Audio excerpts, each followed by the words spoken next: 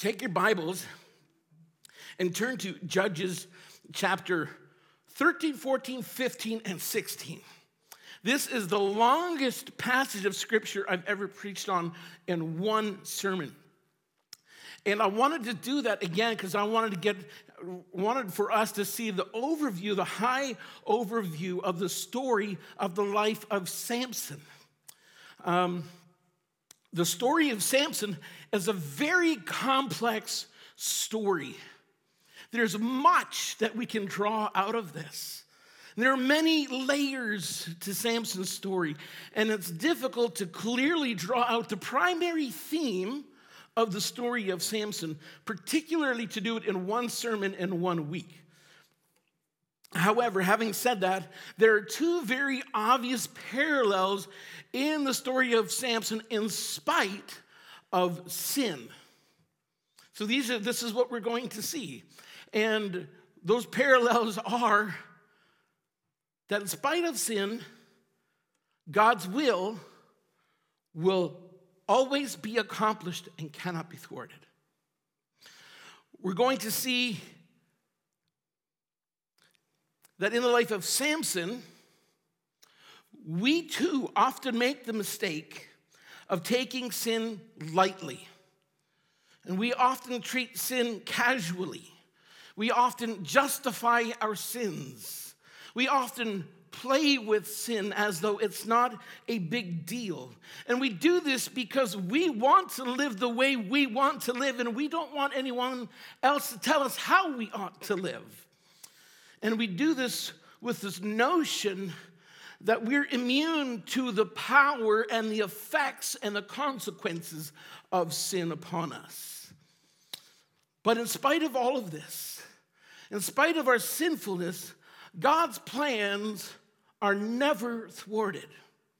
And so what I want to do today, recognizing that even in the life of Samson, that God's will is never thwarted, I want to actually look at the life of Samson and draw your attention to 4 dangers of sin that we ourselves need to look for in our own lives. Firstly, the danger of the justification of sin. Secondly, the dangers of the sweet lies of sin. And thirdly, we're going to look at the dangers of the snare of sin. And fourthly, the consequences of sin. Now, as we go through his life, you're going to recognize that there are many overlays between the 4 points that we're going to see, and you could draw them out of each one. But I've chosen to draw each point out of a separate matter in his life. So the letter begins, if you've got your Bibles open, as most of the other stories in the book of Judges do, by saying this in 13 verse 1, "And the people of Israel again did what was evil in the sight of the Lord, so the Lord gave them into the hands of the Philistines for 40 years. See, we keep reading about this statement that the people of Israel again did what was evil in the sight of the Lord. We keep reading this statement throughout the book of Judges. But if we would take just a moment of self-reflection, it would quickly reveal to us that we're not far removed from this either. In fact, James chapter 1, verses 14 and 15 actually tells us that each person is tempted when he is lured and enticed by his own desires. That's what it is for you and me. This is what the Bible is telling us. Verse 15 then goes on and tells us that desire, when it has conceived, gives birth to sin, and sin, when it is fully grown, brings forth death. That's the reality of our situation in a fallen, broken, sinful world. This was Israel's situation. This is what we see in the life of Samson. And this is what's true of our lives as well. But throughout this, we also see the faithfulness of the Lord to himself and to his word. And we see it in God's day, or in our context as well. And so here in this story, Israel has been oppressed by the Philistines. The Philistines are the enemies out of the east from them. And God is about to raise up another judge that is going to begin to save them. He will not save them fully, but he's going to begin to save them. So join me again as we look at verses 2 through 5 of chapter 13, and we read this. There was a certain man named Zorah of the tribe of the Danites, whose name was Manoah. And his wife was barren and had no children. And the angel of the Lord appeared to the woman and said to her, "Behold, you are barren, and you have not borne children, but you shall conceive and bear a son. Therefore, be careful and drink no wine or strong drink, and eat nothing unclean. For behold, you shall conceive and bear a son. No razor shall come upon his head, for the child shall be a Nazarite to God from the womb, and he shall begin to save Israel from the hand of the Philistines." So, the Lord is going to raise up this judge, and he's been chosen as a judge even before he's born.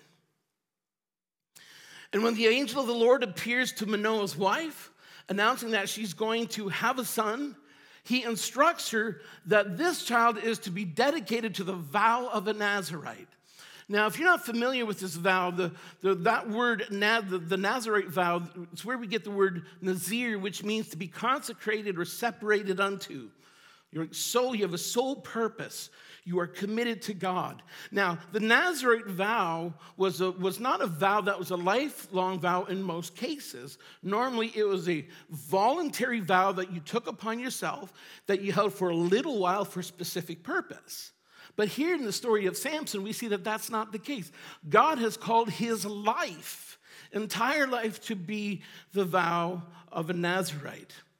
Now, as a part of this vow, you were not to eat of the fruit of the vine, and you weren't supposed to drink wine because wine was a symbol of joy. And the idea was that during the time of your vow, you would derive your joy not from any natural means, but from supernatural means, namely from God himself. So you're going to show the Lord and the world that although I could find joy in these things, at this season, I'm choosing not to do that, but I'm going to find it only in the Lord. Secondly, you would also not cut your hair. You would only shave your hair at the very end of your vow, and then you would actually, once you'd cut your hair, you would then burn it up along with an offering to the Lord, and it was a sign of voluntary humility, that you would have humbled yourself before God. And then thirdly, the other thing you would do is that you would not come into contact with or touch a dead corpse. This is interesting. Why would you? Now, the idea here is also that death is a symbol of sin, but the Nazarite vow was a symbol of righteousness and holiness, or being set apart from sin. And so we see these differences here. And so that's what this vow indicated, that you were set apart wholly and completely for God. Now, in the case of this judge, he was set apart for his entire life. Samson was to be set apart his entire life to judge Israel in godliness and holiness as he began to set the nation of Israel free. Now, again, look at verse 24, chapter 13, and we read, "And the woman bore a son and called his name Samson. And the young man grew, and the Lord blessed him, and the Spirit of the Lord began to stir him in Mahaneh Dan between Zorah and Eshtaol." So here we see that even as a young man, that the Spirit of God was upon him and stirring within him. This is interesting because normally the Holy Spirit would only come upon prophets, priests, and kings. But here, even as a young man, the Holy Spirit is already upon him. But now, I want to show you, in the life of Samson, I want to show you the dangers of justifying our sins. So my first point is the danger of the justification of sin. And again, you could, as we go through the story, you could conclude these points, all four of these points, from each of the situations I'm going to point out. But I've chosen to draw out one element out of each of the stories. But now in chapter 14, verses 1 through 3, read along with me as we begin to look at the life of Samson. Samson went down to Timnah, and Timnah, he saw one of the daughters of the Philistines. And then he came up and he told his father and mother, "I saw one of the daughters of the Philistines at Timnah. Now get her for me as my wife." But his father and mother said to him, "Is there not a woman among the daughters of your relatives or among all our people that you must go to take a wife from the uncircumcised Philistines?" But Samson said to his father, "Get her for me, for she is right in my eyes." Now, this is a very interesting statement that he makes at the end of this verse that we need to pay attention to. You see, so here we begin to see the issues in Samson's life. Instead of getting a wife from among the Israel people, he goes down into a Philistine city among the Philistine people and finds a Philistine woman that he believes is meant for him. And so Samson commands his parents to go and get her as his wife. Now remember, the issue here is this, that God had commanded Israel that they were not to marry women from the pagan communities around them because it would lead them into a life of idolatry, the worship of false gods. And Samson, as a judge of Israel, would have known this, and he should have known better. And yet he goes down into the people of Philistine, into one of their cities, and sees a Philistine woman and says, "She's the one. She is right for me." And so this is an issue. And so his parents even try to reason with him. Is there not a woman among all of our own people that you could marry instead of taking a wife from the uncircumcised Philistines? His father uses that phrase, and that's very important. The uncircumcised Philistine, because male circumcision was a direct symbol and a reminder of Israel's covenant with God. And part of the laws that came with that covenant was to not marry pagan women who worshiped false gods. And so his father brings this idea out. But Samson says to his father, "Get her for me, for she's right in my eyes." Now here's what's interesting. The way Samson is treating his parents in the Old Testament was actually not acceptable. In fact, the way he's treating his parents, how he's ordering his parents around and commanding them, actually called for the death penalty. In Israel law, the covenant that God made with them called for the death penalty. But Samson, we're going to see, is a narcissist. He's all about himself, right? That's what he's about. He's all about himself and commands his father, "Go get her for me, for she is right in my eyes." That last statement there also very, very important. You see, when he makes the statement, "For she is right in my eyes," it's what he's showing is that he's living the same way all the people in Israel are living. Because we're actually told in Judges chapter 16, verse 7, that everyone did what was right in their own eyes. See, they weren't doing what was right in the eyes of God.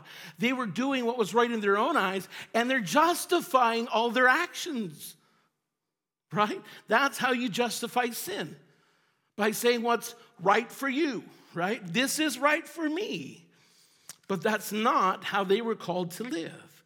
But that's exactly what Samson is also doing. So what Israel's doing is now revealed in Samson as this judge. It feels right, so who are you to tell me that it's not? He's justifying his disobedience, his sin. And doesn't that sound like our world that we live in today? Everyone is doing what is right in their own eyes, right? Everyone has their own truth. The reality is there is only one truth, God's truth, right? But sadly, this isn't something that we just see out in the world. This is something that we even see among many of us who call ourselves Christians. We justify our disobedience. We justify our sins. And although we have this air of godliness about us, we justify some of our actions, our sinful actions. So we're not immune from it either.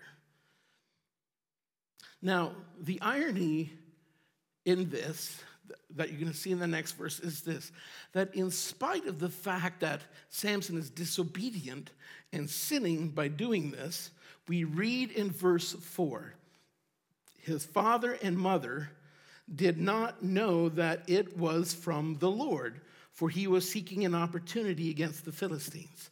So here Samson has this plan because the Philistines are their enemies and they're oppressing his people. And he's got this plan to go about freeing his people. And the way he's going about it is by being disobedient to God and marrying this woman. Now, we read here that his mother and father did know that this was from the Lord. What I don't believe is happening here is that it's stating that God ordained his sin. But God, being the all-knowing God who knows the end from the beginning, who knows all things, nothing is hidden from him, he knows them before they happen, knowing what Samson was going to be like, ordained to use Samson's sin to accomplish his purposes. Because you see, God can and uses all things for his purposes. And so here's what we see. We have Samson who's justifying his sin with the argument, she is right in my eyes. She is meant for me. But folks, that doesn't work in the eyes of God. It is still sin. It is still disobedience. So we need to ask ourselves, do we justify our actions? Do we justify our sins? Now, this leads us into our next point. The justification of sin comes because of the danger of the sweet lies of sin. Point number 2. So in spite of doing what was right in his own eyes, we still see this grace of God upon Samson. And so in his travels, as he's planning to marry this woman from Timnah, this Philistine woman, in his travels towards this town, he comes near Timnah to the vineyards. Let me get it out there. He comes to the vineyards, and this lion out of nowhere charges at him, comes towards him, and in chapter 14, verse 6, we read, "Then the Spirit of the Lord rushed upon him, and although he had nothing in his hand, he tore the lion in pieces as one tears a young goat." Now, this all makes sense to us, right? We all know how easily a goat tears apart. I have no idea.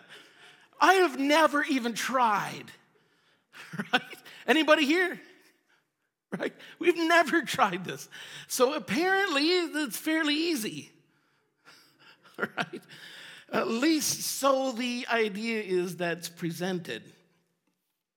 Now, the idea that's being relayed to us here is that because the Holy Spirit came upon him, that he was filled with the supernatural strength that allowed him to tear this lion apart with a degree of ease.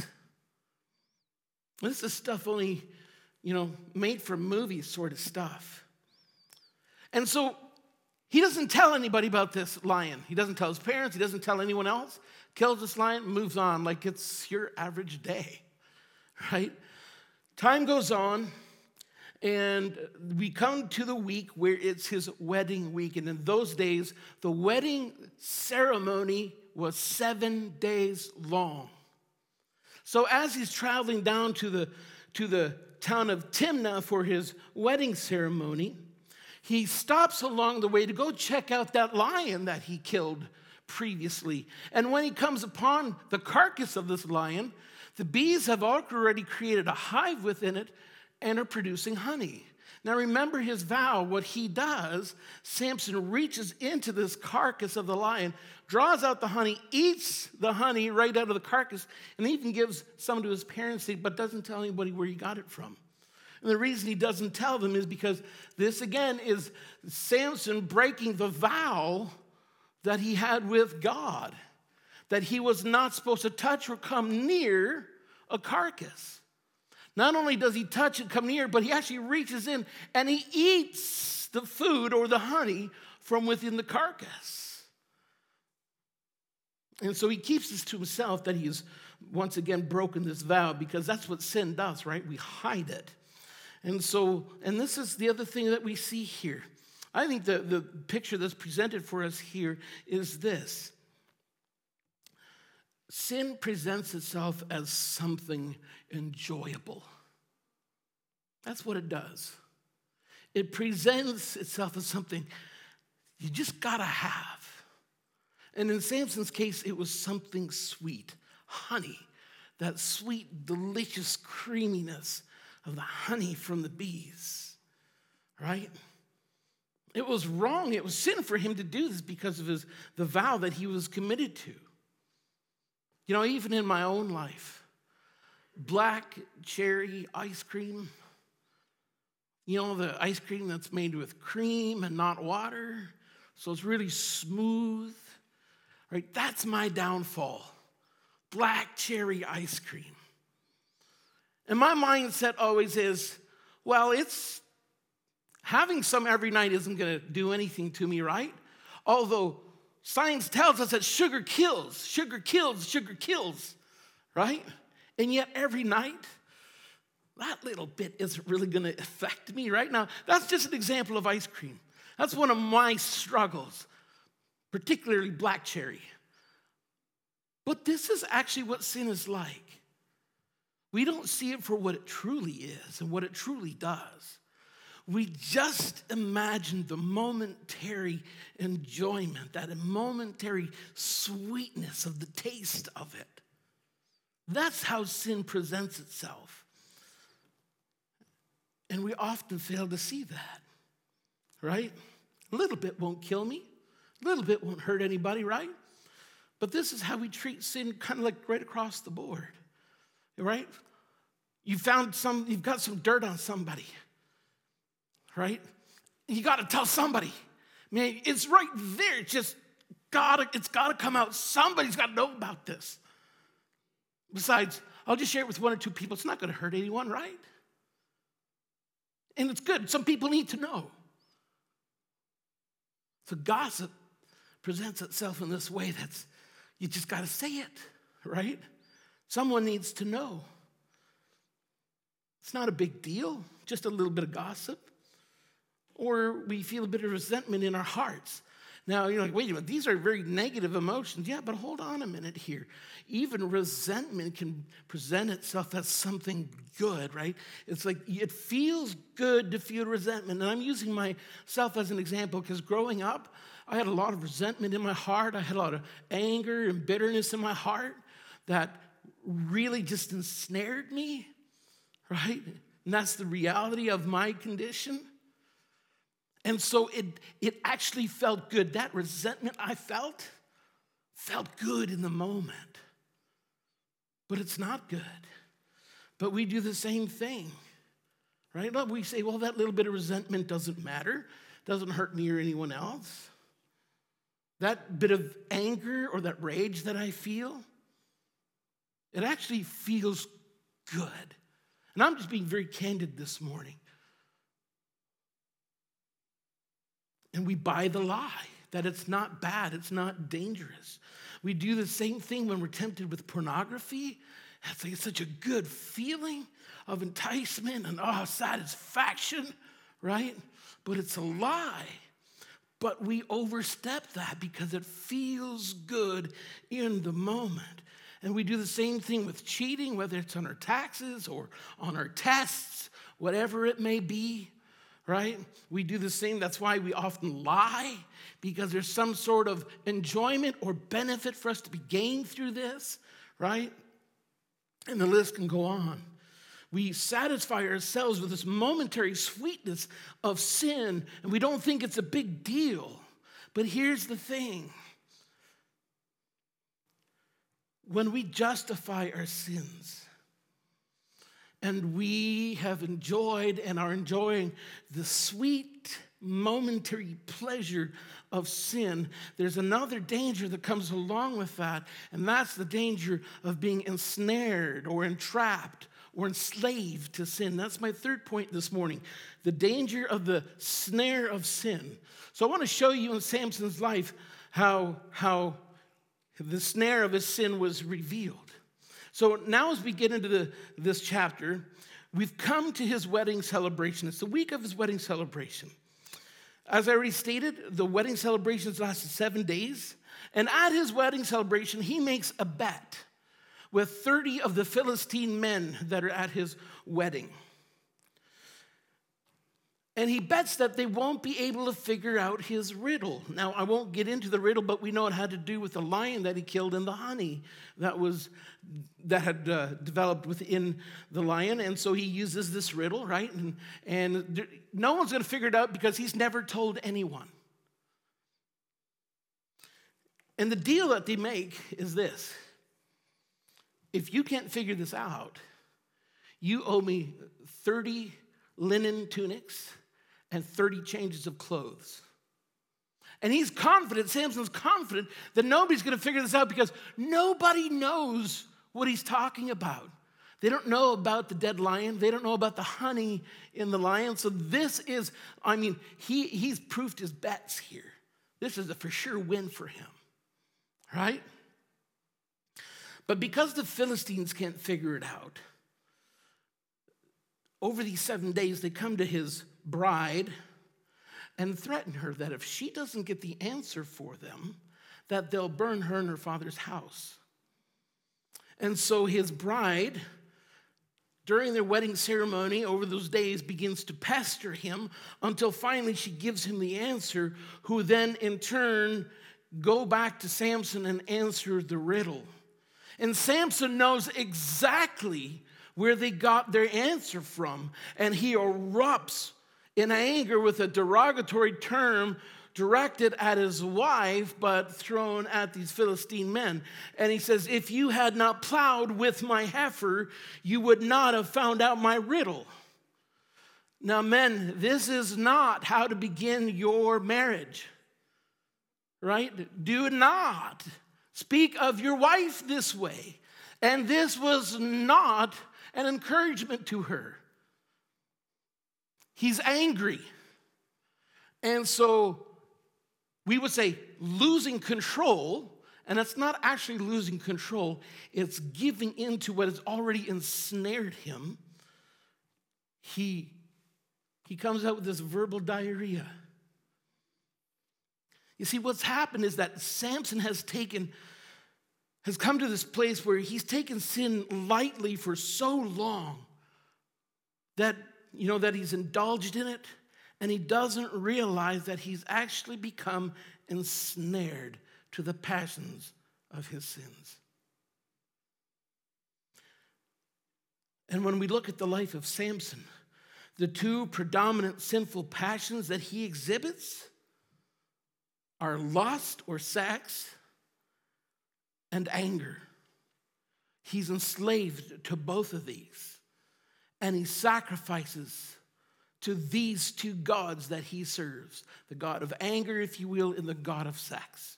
And everything is filled out in those two altars right there, or lived by that.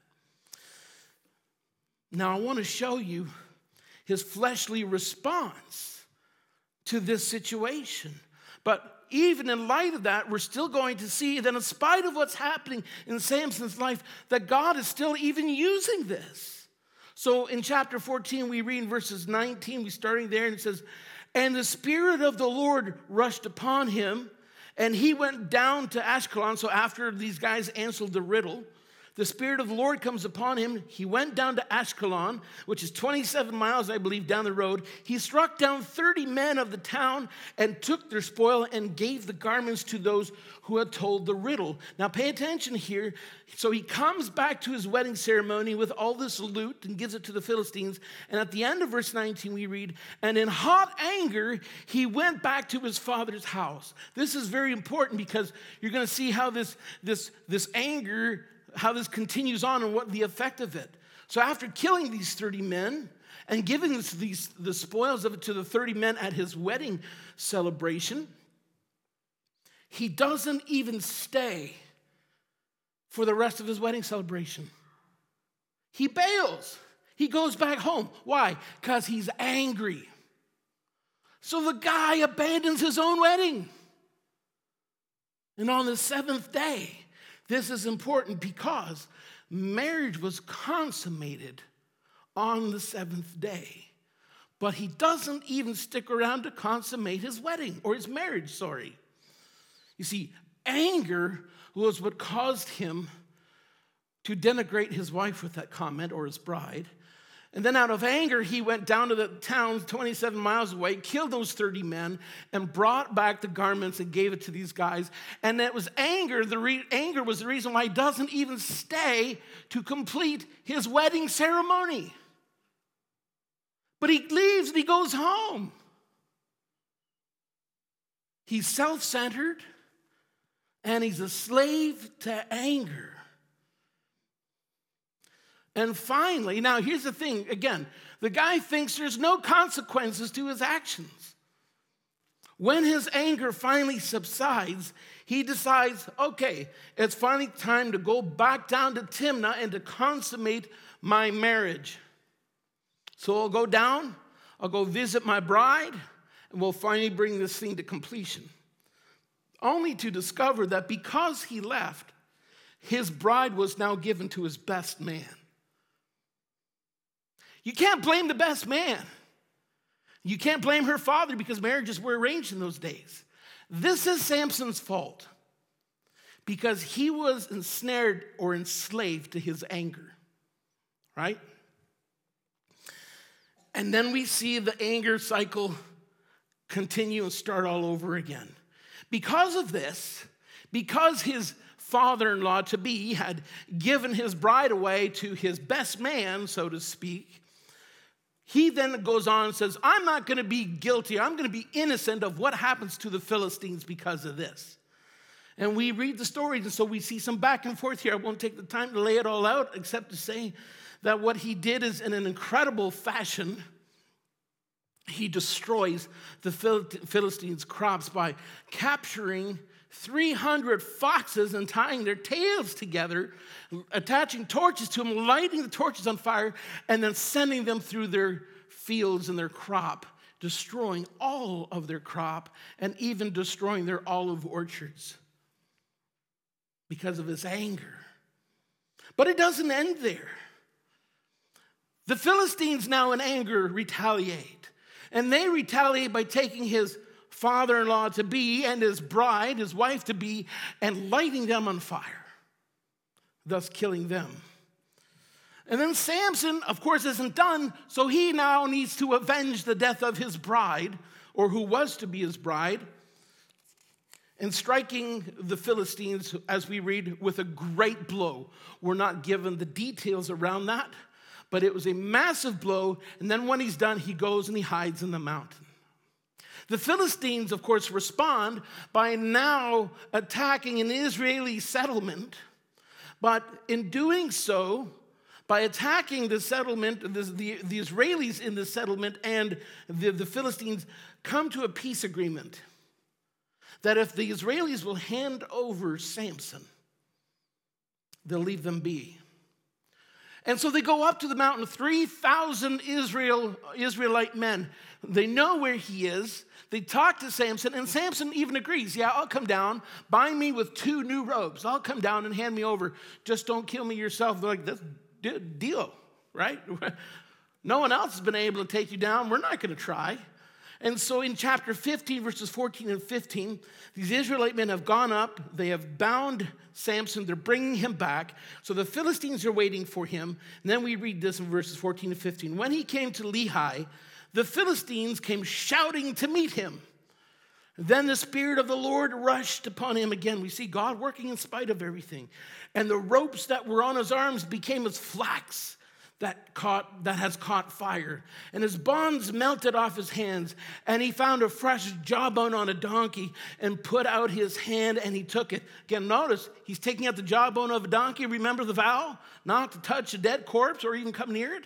He takes the fresh bone of the jaw of a donkey and is at it again. And he took it, and with it he struck 1,000 men, meaning he killed 1,000 men. This is movie material right here, right?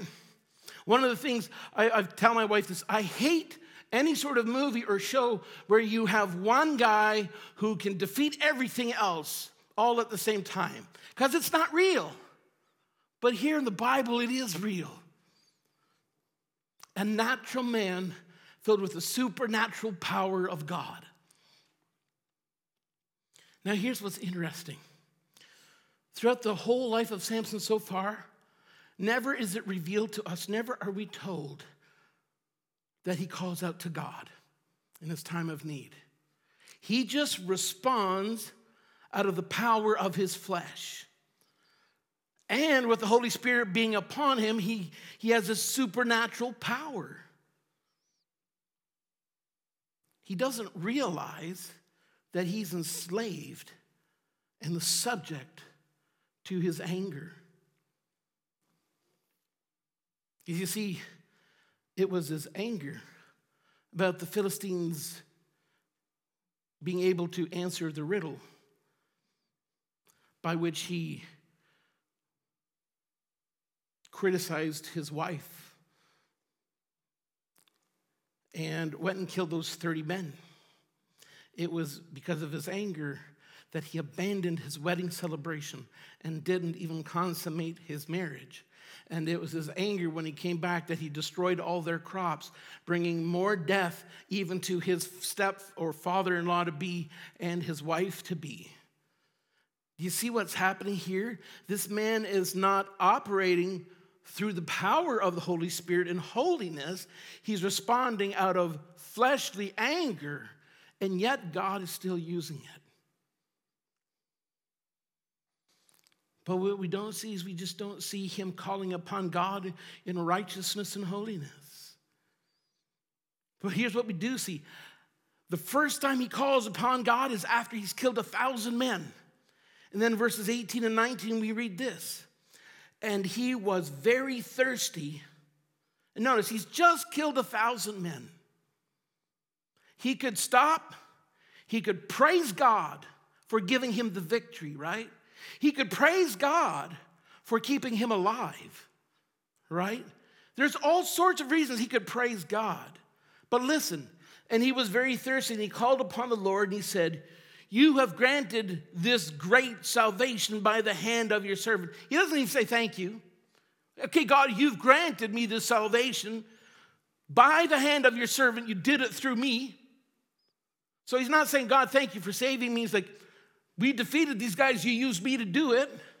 So he's kind of gloating almost a little bit.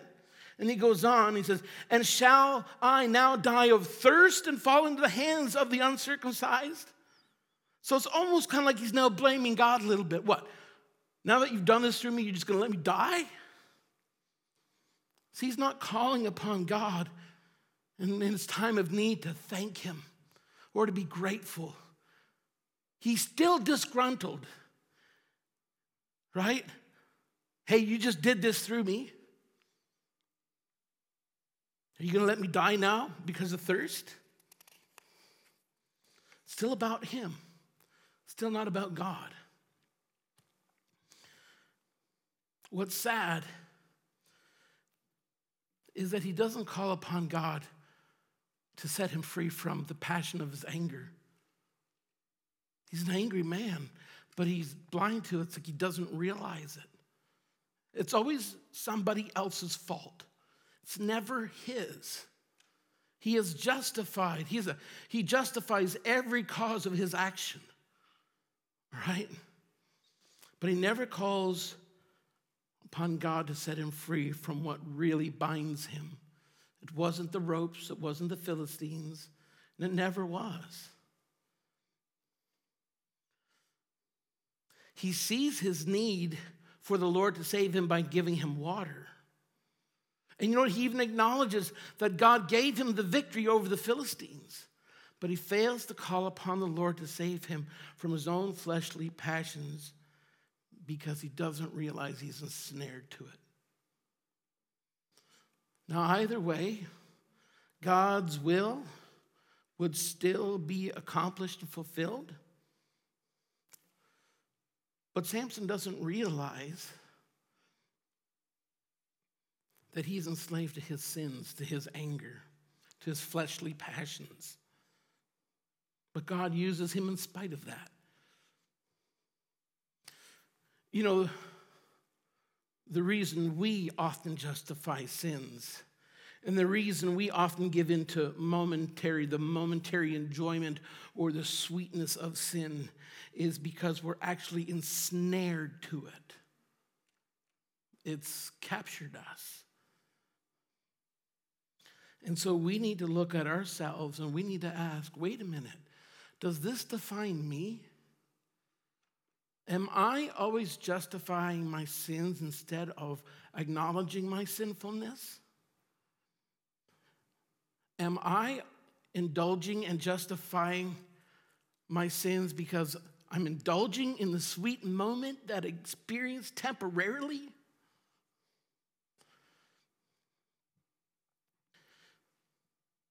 Have you ever realized that you may actually be ensnared or enslaved to the passions of your flesh? We need to ask ourselves these questions. Does this define me?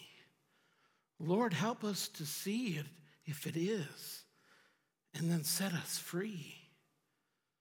But there's one more danger, and that's the consequence of sin. You see, Samson's life at this point is not over yet, and we won't even go into all the stories of everything that happened in his life. But when we look at chapter 16, we have the all-famous story that we haven't even touched on yet about the story of Samson and Delilah. Now he's fallen in love again. He's even gone and visited a prostitute in between, another Philistine prostitute. And so this man has no control, right? He's living for the momentary indulgences. But he's fallen in love again, and with another Philistine woman. But here's the thing, although he's in love with her, it becomes apparent very quickly that she's actually not that much into him. Because the Philistine lords come to her, meet with her secretly, and promise her to pay her, that each one of the lords is going to pay her 1,000 or 1,100 pieces of silver to seduce him and to find out the secret for his superhuman strength or his supernatural strength.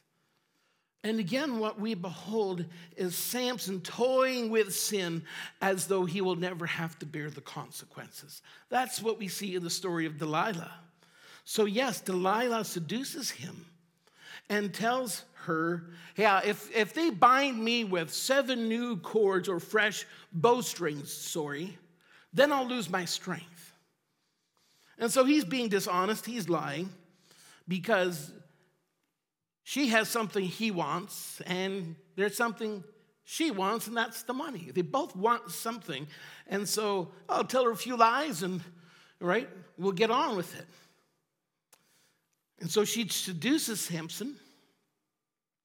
And what has happened is that she has set up an ambush, not just around her house, but even on the inside of her house. There are men in hiding, waiting to capture Samson. And so after she ties him up, she cries out, "Samson, the Philistines are upon you." And he wakes up and he jumps up and he snaps the bowstrings that he's bound with ease. And then he fights off the Philistines and he's free. Now, you would think he would clue in, right? But he doesn't. Or maybe he does, and he doesn't care because she's got something I want that I need because of his fleshly indulgences, and I'm not one who's going to be overcome by the power of sin. I can always fight my way free. I've got the power, right? So she seduces him a second time. And the same thing happens. The men spring out from their hiding places. He fights them off. And you'd think, after twice, he'd be like, oh, okay, that's enough. But he falls for it a third time. And not even a third time, he falls for it a fourth time. Now, we would conclude this man is just not very smart. Or he simply doesn't fear sin. Because he's got this mentality. God's with me, right? I've got his strength that he's given me, so I can indulge all I want because God's never going to leave me.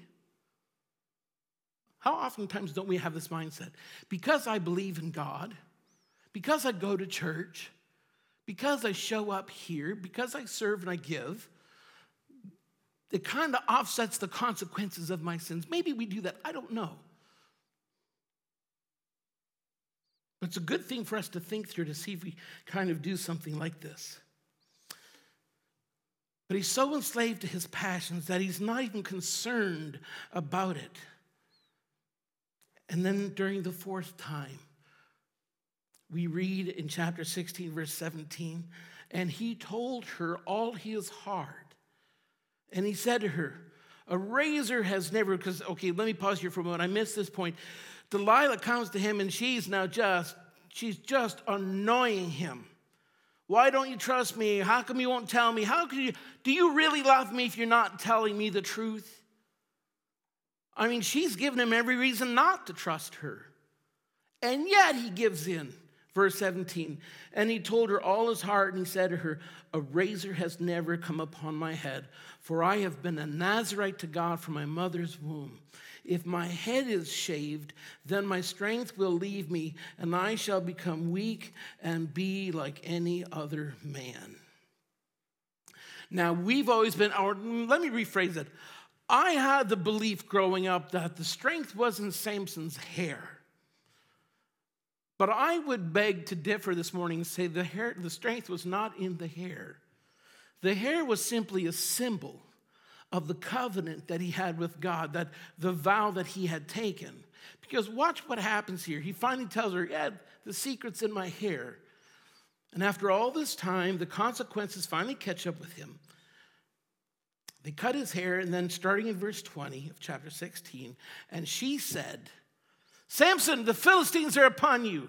And he awoke from his sleep and said, I will go out as other times and shake myself free. Right? No big deal. I'll just do what I've done before. But now watch this phrase. But he did not know the Lord had left him. You see, the strength wasn't in his hair. It was a symbol of his vow to God. But what's happened here now is the reason his strength left him was because the Lord had left him. And the Philistines seized him. They gouged out his eyes and brought him down to Gaza and bound him with bronze shackles. And he ground at the mill in the prison. This is usually work left for animals. His sins have finally caught up with him. But you know what? In spite of all of this, the Lord is still using him. That's not a justification for his sins, but it just reveals to us that God can and does use all things. In verse 23 and 24, we read this. Now the lords of the Philistines gathered to offer a great sacrifice to Dagon, their god, and to rejoice. And they said, our God has given Samson, our enemy, into our hand. You see, that was the big concern about God, with God. The reason he brought Israel in there was because they were to execute part of the judgment of God upon these pagans, right? Who were worshiping false God. Israel was to come in and be a picture and show the power, the glory, the magnificence of the true and living God. But Israel has failed in doing that because they do what's evil in the sight of the Lord and worship false God.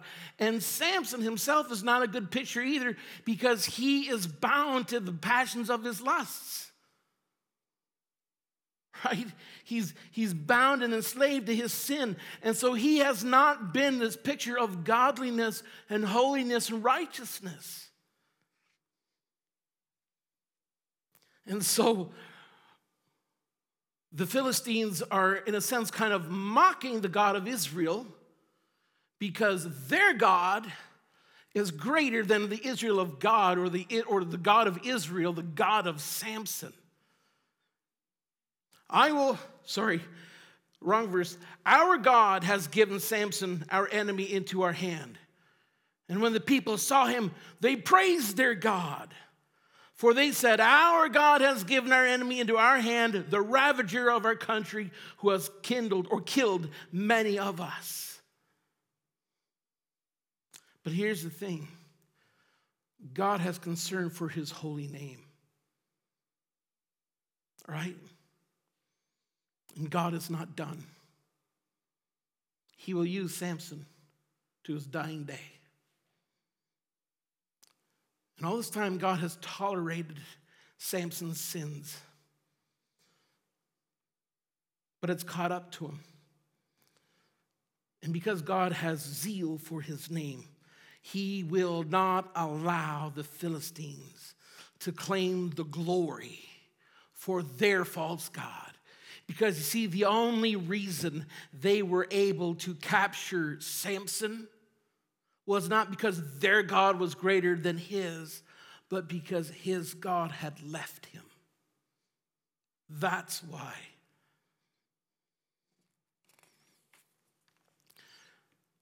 But God uses Samson one last time to bring glory to the name of God. Samson is led between two pillars by a young boy, and that the two primary pillars that hold up the roof of the temple of Dagon. And there are 3,000 people in this building worshiping, in a sense, worshiping their false god, which is in essence, a mockery to the true and living God. And then we read in verses 28 through 30, then Samson called out to the Lord and said, and again, I want you to notice something here. We might think that at this point, Samson would cry out and say, oh Lord, I have sinned against you. Forgive my sins and use me for your glory. God does end up using him, but I want you to hear Samson. I want you to see what Samson is focused on here. And Samson called out to the Lord and said, oh Lord God, please remember me and please strengthen me only this once, oh God, that I may be avenged on the Philistines for my two eyes. He's still not concerned about the glory of God. He's not grieved that the Philistines' God is getting more glory than his God, who is the only true and living God. He's still concerned only about himself. But we read on. Verse 30, and Samson said, let me die with the Philistines. Then he bowed with all his strength, and the house fell upon the lords and upon all the people who were in it. So the dead whom he killed at his death were more than those whom he killed during his life.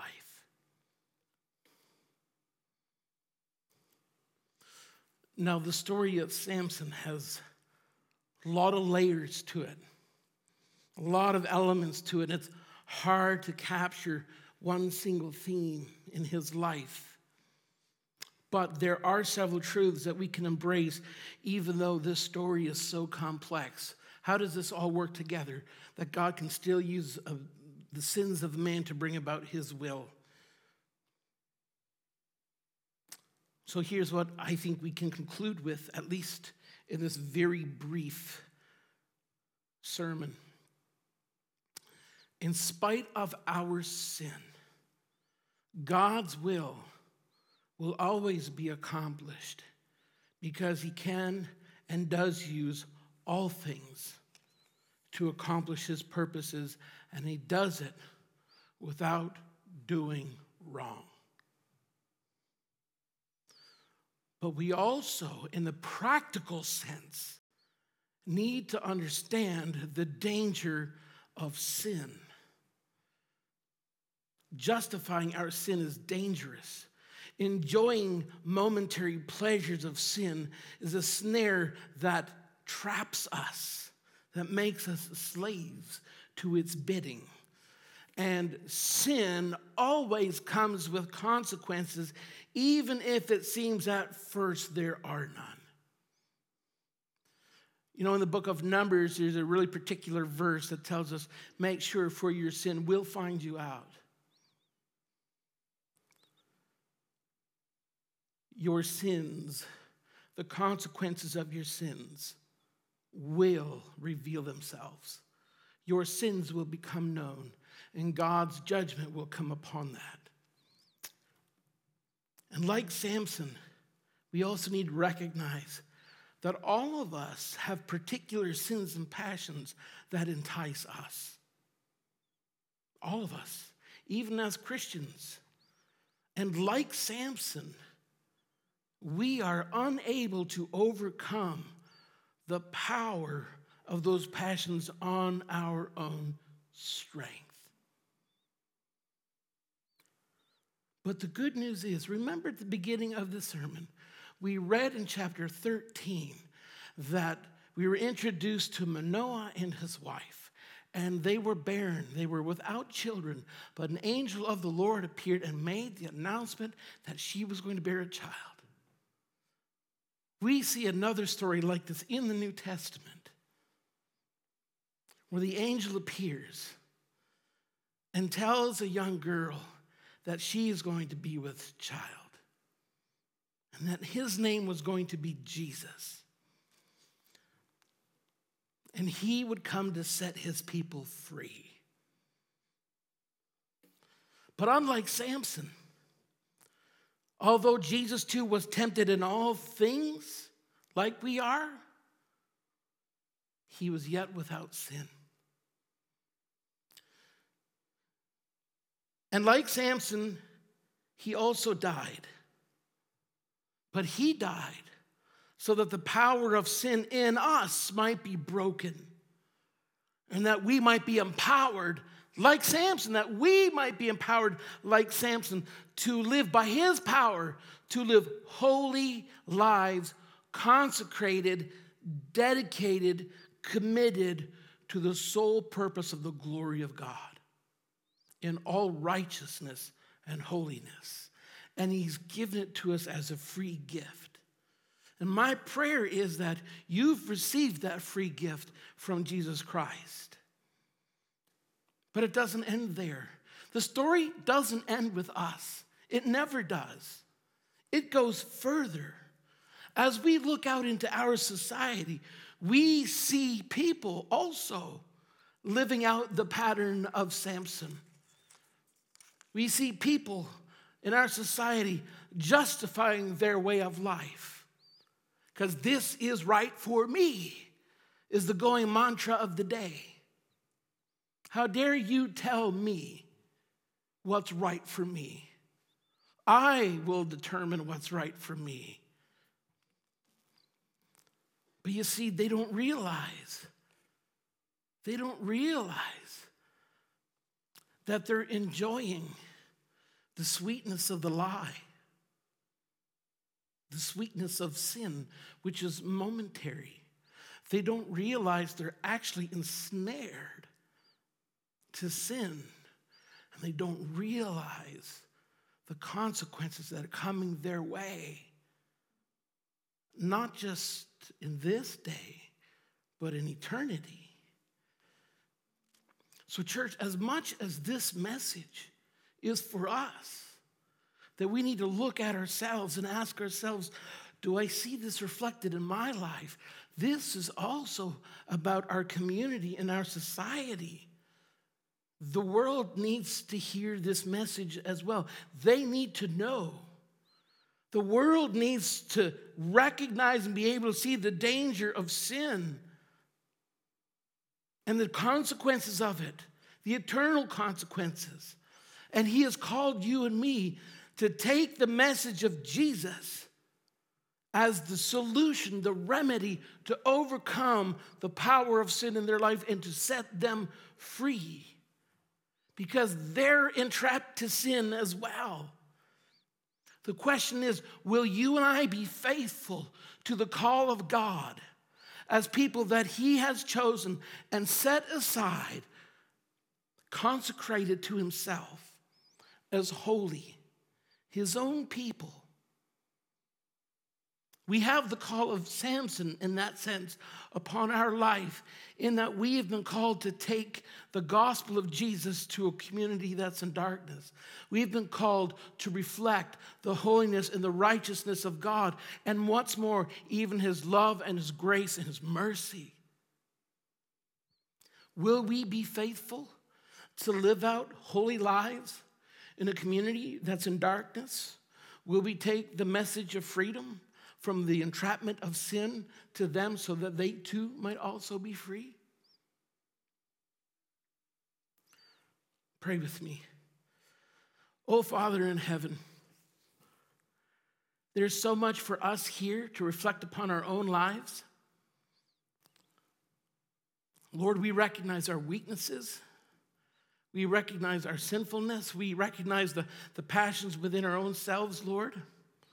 But we thank you, Lord, that you have sent to us Jesus Christ, who was the power to overcome these things in our lives. So we thank you for having set us free from the power of it. I pray, Lord, that our lives would be consecrated to you, that we would live holy lives set apart for you, to make known your glory to a world that's in darkness. But what's more, Lord, I just pray, Father, that we would sense the urgency and the need to take this message to a world that's living what's right in their own eyes, failing to realize that they're simply indulging in momentary sweetness of sin, and that they're actually entrapped to it, Lord. And that there are consequences for their sins.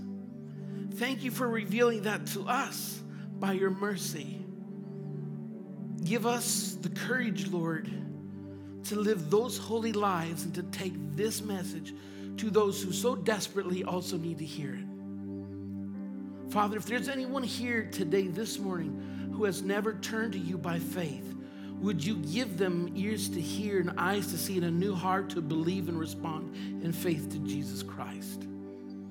And may we then take this good news to those who are in darkness. In Jesus' name we pray with thanksgiving.